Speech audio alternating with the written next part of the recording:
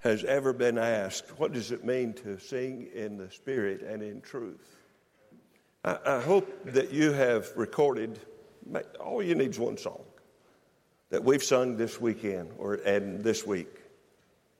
And that'll answer the question. That's what it means to sing and to worship in spirit and truth. Our song leaders have done an excellent job every session. And again tonight, Brother Myron. I appreciate it, sir. Wonderful, wonderful job. Dave Ramsey, who is a financial planner and advisor, is fond of making this next statement to those who come to him for financial advice and help and guidance. Here's the statement. He said, if you're willing to live for just a few years, whatever time it takes to pay your debt off, if you'll live for a few years like no one else will live, then you can live like no one else lives. Now, I understand I'm not a financial whiz at all. Math was my least favorite subject, still is, and forever will be. But I understand what he's saying. If you're willing to sacrifice, if you're willing to give up some things and do the hard things that no one else typically is willing to do, and when your debt is paid off, then you can live like most people will never live. What a wonderful thought. I mean, it's amazing. And it doesn't matter if it takes 1 year, 2 years, 3 years to pay your debt off. You're working hard. Maybe you don't go out to eat as often if you go out at all. Maybe you don't spend money frivolously. You just focus on your debt and you get it paid. Most people aren't willing to do that.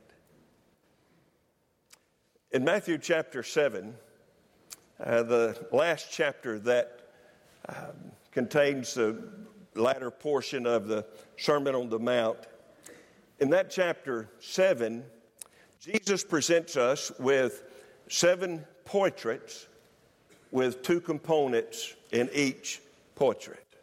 In fact, beginning with verses 1 through 5, we read of 2 judges, 2 evil listeners in verse 6.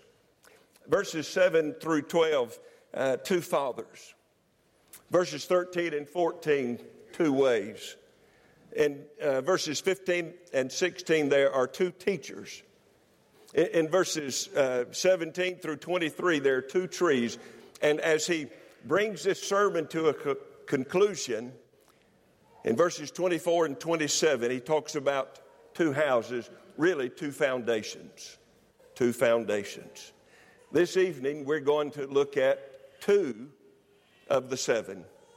We're going to do that by beginning in Matthew chapter 7, beginning with verse 13 and 14. While you're turning, I really want to take just a moment to express my appreciation to, first of all, the elders of this great congregation.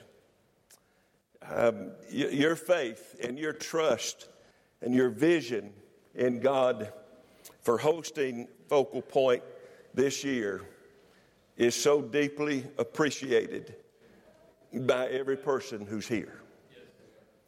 And we've heard several people talk about how rough the last year's been, and it has been. I didn't realize just how rough it had been, and I just didn't realize it until I got here.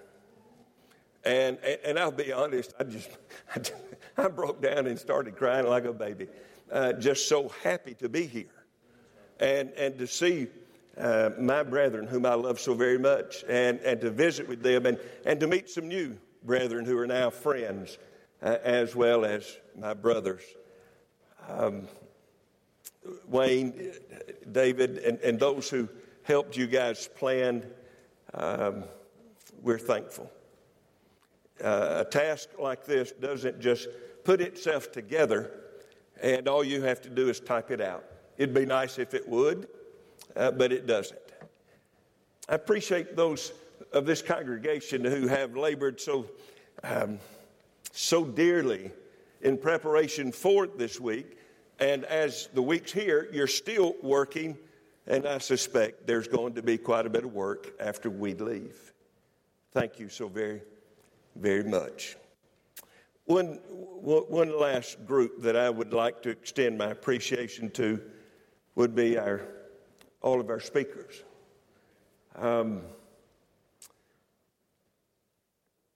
It has been so good for me to be on that side of the pulpit this week and for the balance of the week.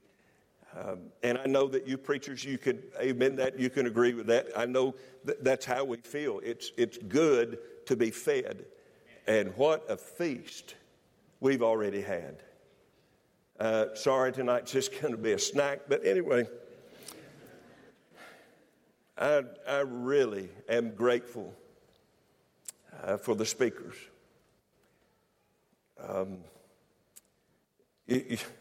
You guys make me want to be a better preacher. Thank you so much. Matthew 7:13 and 14. Jesus said, "Enter through the narrow gate, for the gate is wide and the way is broad that leads to destruction. There are many who will enter through it." And then in verse 14, "For the gate is small, the way is narrow that leads to life, and few there are who find it." As we approach the end of the Lord's sermon, typically when an invitation would be, being developed, that's exactly what he's doing in the entire chapter 7. And it's not surprising that the exhortations and the teaching of Christ becomes more and more prominent. In the intensity of the ideas and the massive force of the thrust of the illustrations, there is a compelling call to action that emerges from this sermon. And in chapter 7, we see that 7 different ways, illustrated seven different ways. This is a call to action.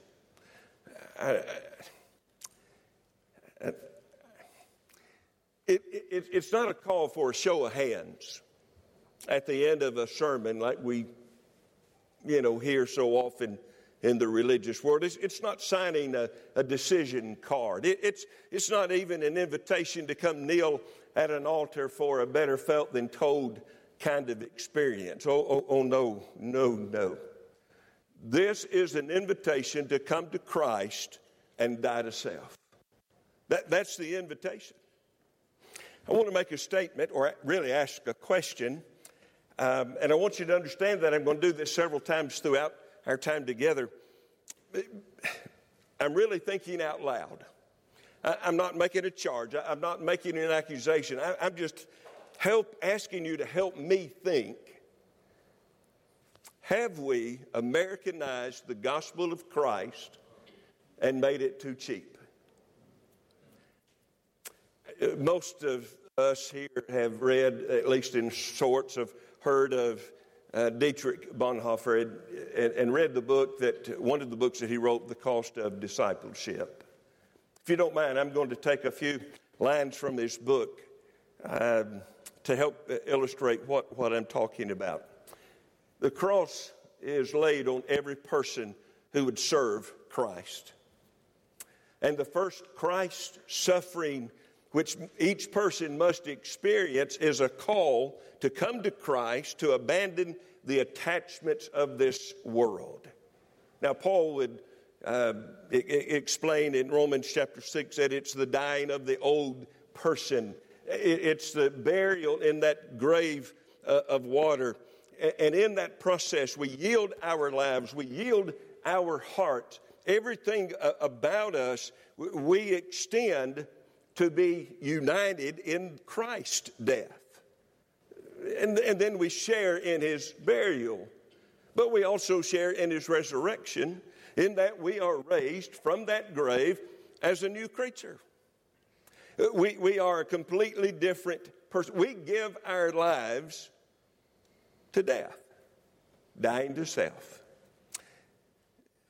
The cross is not some terrible end to an otherwise happy or God-fearing life. But no, this cross, it meets us at the beginning of our relationship with God. In fact, we cannot have a relationship with Christ unless we go to that cross first. You see, when Christ invites us to come to him, he calls us to come to him and die to self. The Apostle Paul kind of describes that transition, but more than the transition itself, he's really describing the kind of life that it looks like once one has died to self.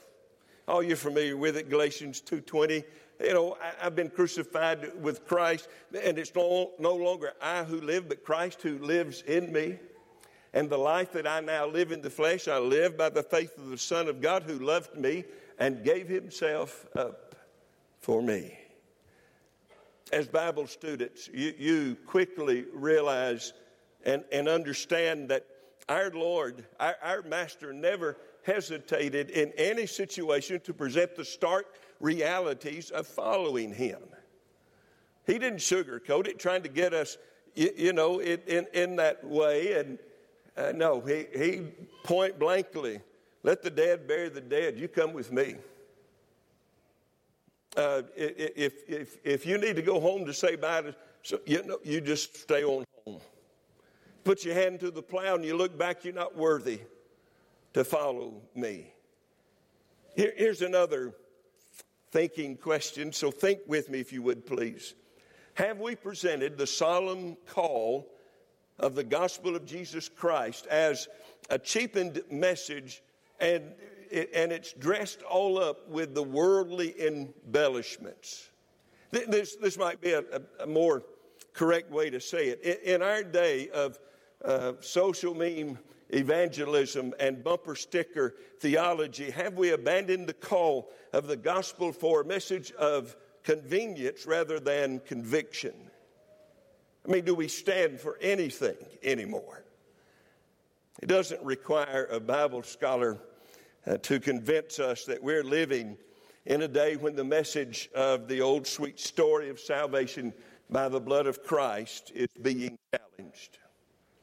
It really doesn't matter where you go, to school, to college, work, whatever the case may be. We're being coerced to change the message of the cross of Christ to a message of social activism and a message that is devoid of one drop of the blood of Christ. And the message of the cross is being replaced by a message of prosperity and enjoying life. You'll have no problems if you just do this. And that's a message that is as empty of power and hope as it is the blood of Christ. My friend, I want us to understand that a crossless Christ is nothing more than Jesus on our terms. But the message of the cross, Peter tells us, is one of sin, sacrifice, and salvation. 1 Peter chapter 1, verses 18 and 19, Peter wrote, listen, you guys know that you are not redeemed with perishable things like silver and gold from your futile way of life that you inherited from your forefathers, but we are redeemed. You are redeemed with the precious blood, as of a lamb, unblemished and spotless. And if there was any doubt, Peter removes that doubt when he adds this ending statement, the blood of Christ. In Matthew chapter 7, Jesus presents, through those 7 portraits, 2 kinds of people. There are those who have heard the gospel message and they have rejected it. The other group are those who have heard the gospel message. Their hearts have been lightened. The burden that they carried has been lifted. They have embraced the gospel message, the message of Christ, and they have obeyed it. In each of those 7 illustrations, we can see one group of those people versus each other. I think it's interesting the way that Jesus began to uncover the two ways. In Matthew chapter 7, verse 13, he does it almost abruptly. The inspired writers of the New Testament many times would use connective conjunctions to join a previous thought to the following thought, or, vice versa. Words like therefore, wherefore, for, as, so, and many, many others. But when a connective conjunction is absent, generally there is a desire on the part of the author to enter so intimately, to enter so definitely into what he's saying that he abandons the normal desire to use those connective words. And in Matthew chapter 13, or Matthew 7, verse 13, Jesus calls for action on a personal involvement and a personal emphasis. And again, it's almost violent the way that he presents that word enter. It just goes from what he's been saying straight into enter. It isn't therefore enter, because of this enter, so you need to enter. No, it's just enter. Enter the narrow way. Or there are those who enter the broad way, or gate, broad gate. The figure of the way is both an Old Testament and New Testament theme. I mean, we recognize it in both Testaments. For example, in the first Psalm, verse 6, for the Lord knows the way of the righteous, but the way of the wicked will perish. In one of the most striking uses of the word way, the wise man announces in Proverbs chapter 14, verse 12, there is a way which seems right to a man, but the end of that way is death. Isaiah 53, the inspired prophet tells us that we have each gone our way. Jesus gives us one of the most familiar uses of the way when he told his apostles in John chapter 14, verse 6, I am the way, the truth, and the life. No man comes unto the Father but through me. Now, I understand that you guys can read. I get it. I'm not trying to insinuate anything, but I want you to pause with me to revisit that verse in your mind. And as you do so, notice the subtle but the strident word that Jesus uses. The way, the truth, and the life. And again, I get it's a simple point, but man, what a powerful point Jesus is making. There's only one way. There's only one truth, and there's only one life. There are three observations about the broad way and the narrow way. First of all, the broad way has a wide gate. It's easy to enter. No difficulty at all. Paul reminded our brethren in Corinth in 1 Corinthians chapter 1, verse 18, for the word of the cross is foolishness to those who are perishing, but to those of us who are being saved, it is the power of God. And the two words that Paul uses, perishing and saved, they're both used in a manner that if the word of the cross is foolishness to us, we're already in the way of perishing. But if the cross, the preaching of the cross, is the power of God, then we're already in the way of being saved. We're already in the way, rather, of salvation. Now, this wide gate, this broad way, is described as roomy. It's a many-laned expressway. It doesn't have, and I promise you, at least from what I've heard, that it doesn't have any construction barrels in it at all. You know, like when Department of Transportation decides to, clean up some intersections and stuff. Not that y'all know anything about that, but you understand what I'm saying. The other way is the gate is narrow. The way is small. Here's what I want you to picture. I want you to picture some flat, open land. I mean, just as flat can be. The closest thing that I've ever seen to a flat piece of property is when we would happen to go into Arkansas from Memphis into West Memphis, and then,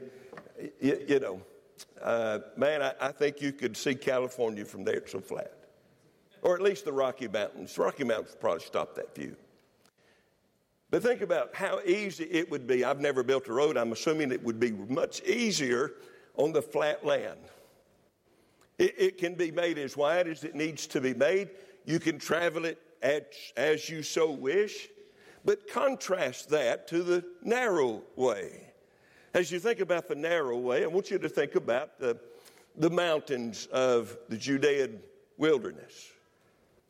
Granite. It's just mountains of rock. And many times those mountains are very steep. They have cliffs that if you made one wrong step, you get the picture. They're ragged. They're dangerous. They're not stable. Many times the smaller rocks will move.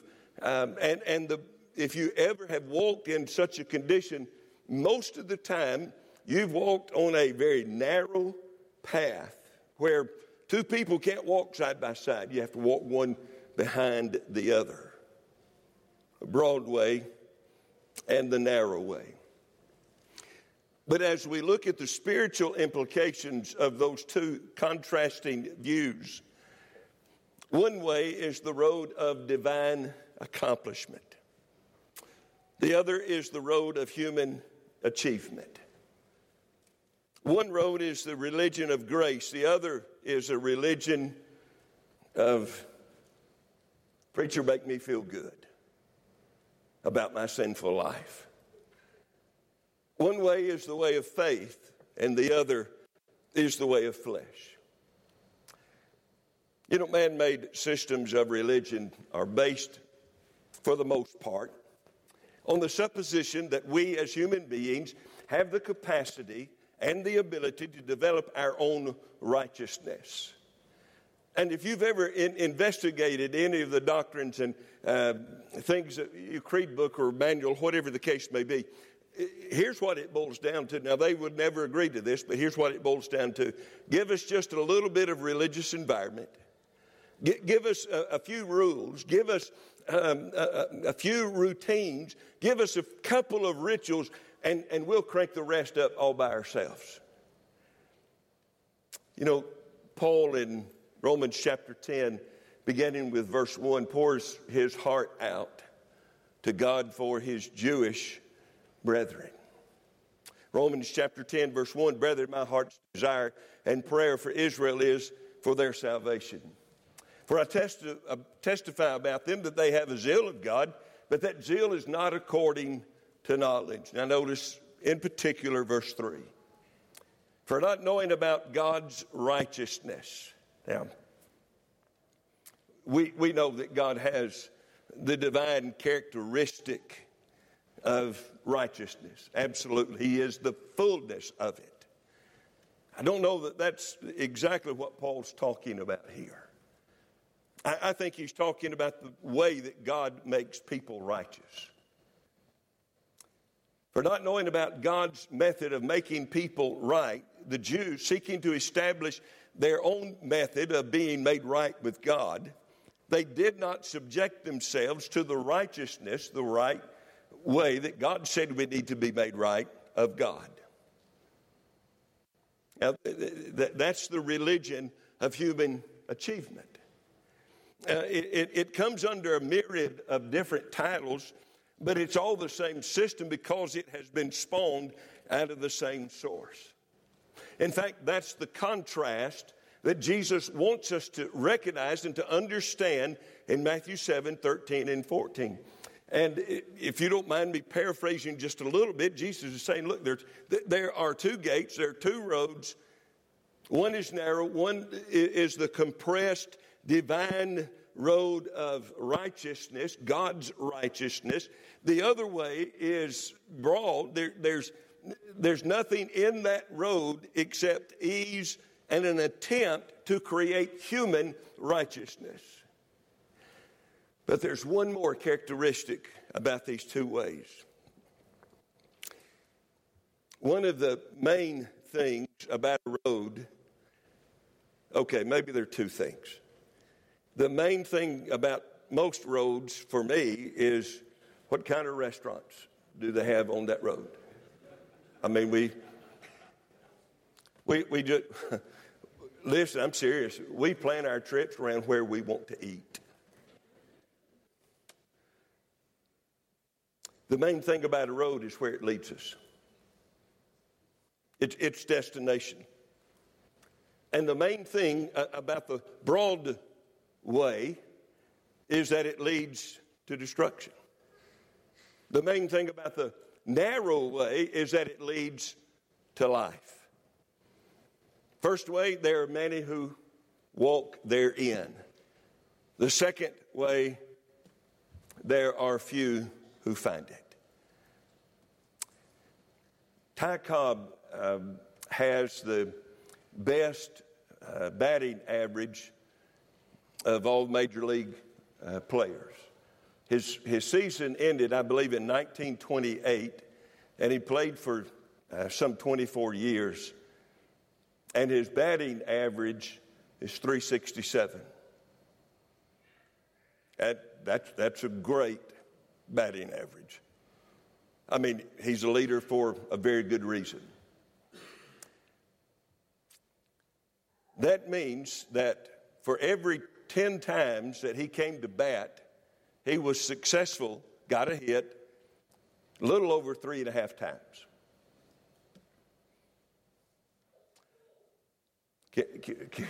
Can you understand why the announcers of a ball game don't announce the other side of that? You see, what it means is that while he was successful a little over 3.5 times, there were a little under 6.5 times that he failed. He was not successful. The normal average batting average for baseball is between maybe 250, 275, maybe a little higher. And if a batter hits over 300, he's great. He's reached a high point. He's considered to be one of the best. But still, that means that he failed 7 out of 10 times. Now, what if we carried that analogy over into various aspects of the world in which we live? I mean, what if, and I love doctors, I'm grateful for doctors, so if you're a doctor, I love you. But what if doctors failed 7 out of 10 times in surgery? We might think twice about, having surgery. I don't know. Hey, three patients made it, but, the 7, not so good. That's not good, right? It's not good. What if preachers only needed 3 sermons out of 10, and they preached the truth in those 3 sermons? Well, you can do the math better than I. That means that if that's acceptable, there are 7 sermons out of the 10 that we can preach error. I don't know of too many faithful elderships that allow that to go on much, if any at all. That's not good. Not good at all. I want us to understand that our Savior He's not weighing our sin average. That's not his concern. It really isn't. His concern is which gate have we entered? Which way are we traveling? And which destination will we reach? That's his concern. In Matthew 7, verse 24 beginning, Jesus made this statement, "Therefore everyone who hears these words of mine and acts upon them may be compared to a wise man who built his house on the rock. The rains fell, the floods came, the winds blew it slammed against that house, and it stood firm. And it didn't fall because it was founded on the rock." Well, in verses 26 and 27, everything is just opposite. Everyone who hears these words of mine and does not act upon them, does not obey them, will be like a foolish man who built his house on the sand. Rains fell, the floods came, the winds blew and slammed against that house, and it fell, and great was its fall. Would you be surprised to learn that the one natural event that takes more lives in the Judean wilderness is not the heat? It's not lack of water. It's not even wild animals. It's flash floods.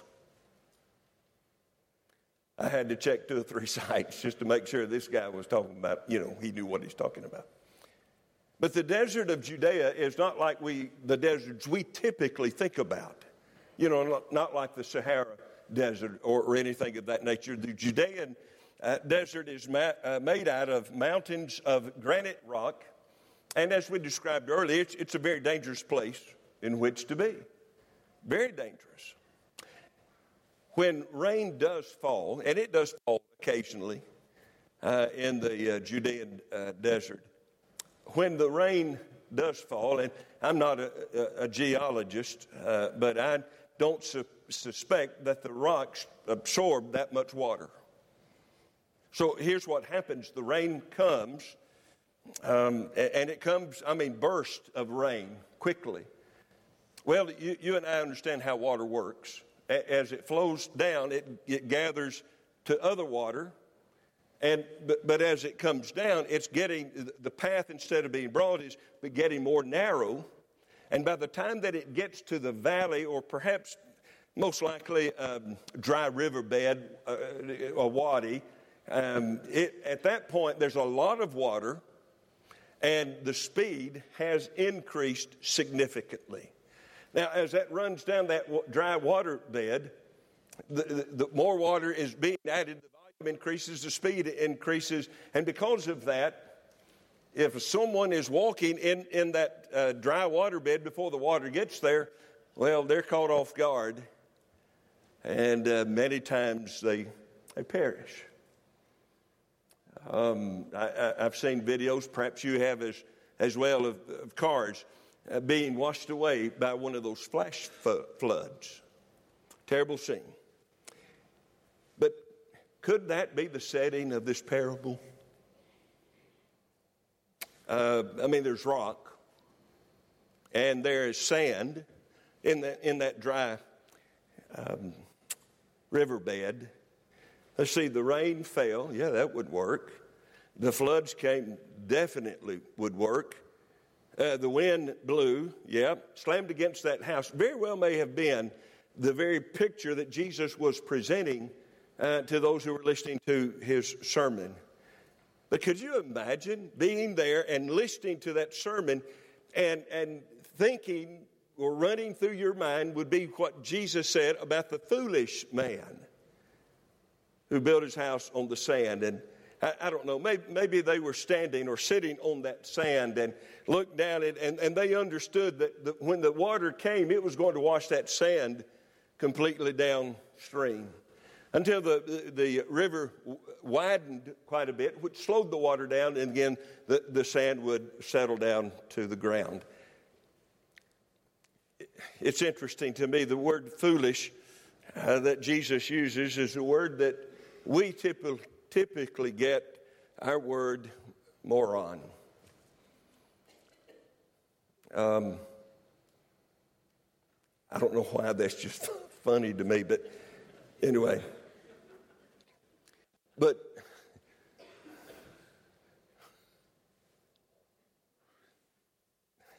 I'm sorry. The word The word that Jesus uses is foolish. He's talking about that kind, but I don't think he's talking about a man or a person with a mental deficiency. I think he's talking about a person with a moral deficiency. I mean, after all, the building of the house on sand is obviously a spiritual lesson. So he's talking about someone who has a moral deficiency of some sort. A fool is a person in this setting who does not recognize the majesty and the grandeur of God, a person who does not stand in fear of God. And those who build their house on sand are like those who are blinded, so they cannot see God for who he really is. And if I can't see God for who he really is, I can't see myself as I really am. That is rather foolish, isn't it? Two houses are distinguished by one difference: the foundation. The only thing that distinguished these houses after the rains, after the floods, was the discovery of the true foundation. The person who built his house upon the foundation rock of Christ could very easily sing, "On Christ the solid rock I stand." But the foolish man who built his house upon the sand, all he could sing is, "All of the ground is sinking sand. All of the ground is sinking sand." Both gates are open. Both ways are available. And you're able to reach your destination in whichever road you choose. Upon which foundation are you building your life? Is it the one that's on the truth of who Christ is? Upon the reality and the power of his wonderful promises that he loves us and he cares for us and he wants us to be with him in that day?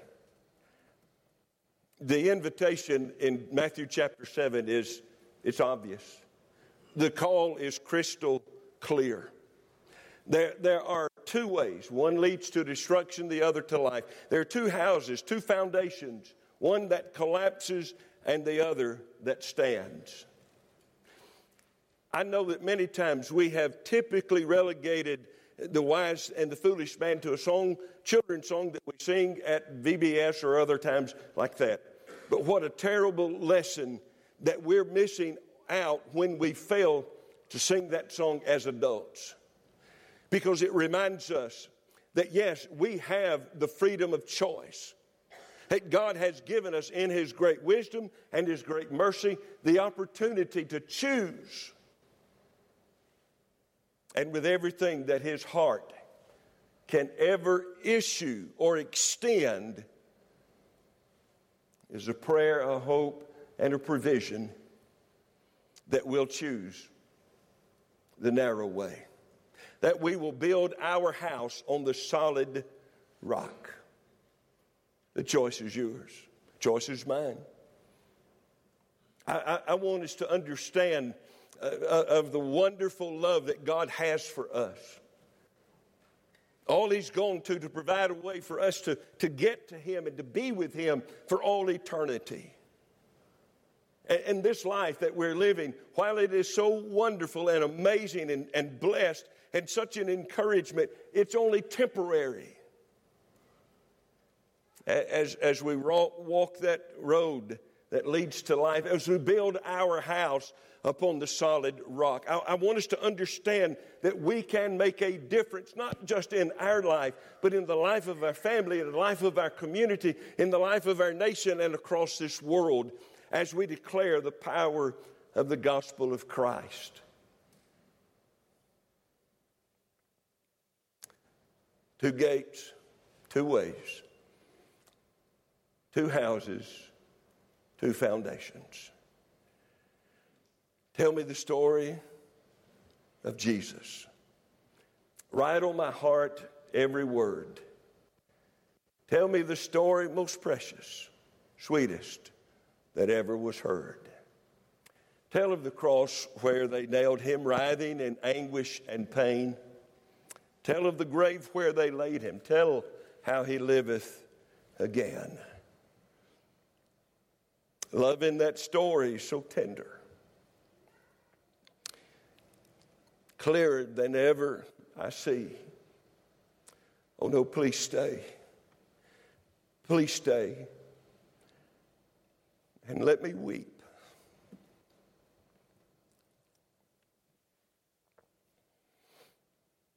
While you whisper that love paid the ransom for me. Oh, what boundless, boundless love. Tonight, if you're not walking in the way that leads to life, there's only one other option for you. If you're not building your house on the rock of Christ, you're building it on the sand. That's not going to end well. Either way, tonight, the Lord's invitation is yours. It's mine. That if we're not a child of God, that we'll come to Him. Simple faith. Believing that He is who He is. Believing what He's accomplished on Calvary's cross for me and for you. And that faith is going to lead me to repentance. It's going to lead me to acknowledge verbally with every ounce of my heart that I believe that Jesus is the Christ, the Son of the living God. And I'm going to be immersed in water for the remission of my sins. My brother and my sister, if you and I are not walking the way that we need to be walking, if we're not building our house as it needs to be built, why would we tarry? Why would we wait another moment? No, the risk is way too high. Way too high. Christ has given us an opportunity to repent and to ask for forgiveness, knowing that He's faithful and true. And when we do what He commands, He'll do what He promised. And the blood of Christ will cleanse us from all unrighteousness. If we can help you this evening, won't you come as together we stand and sing.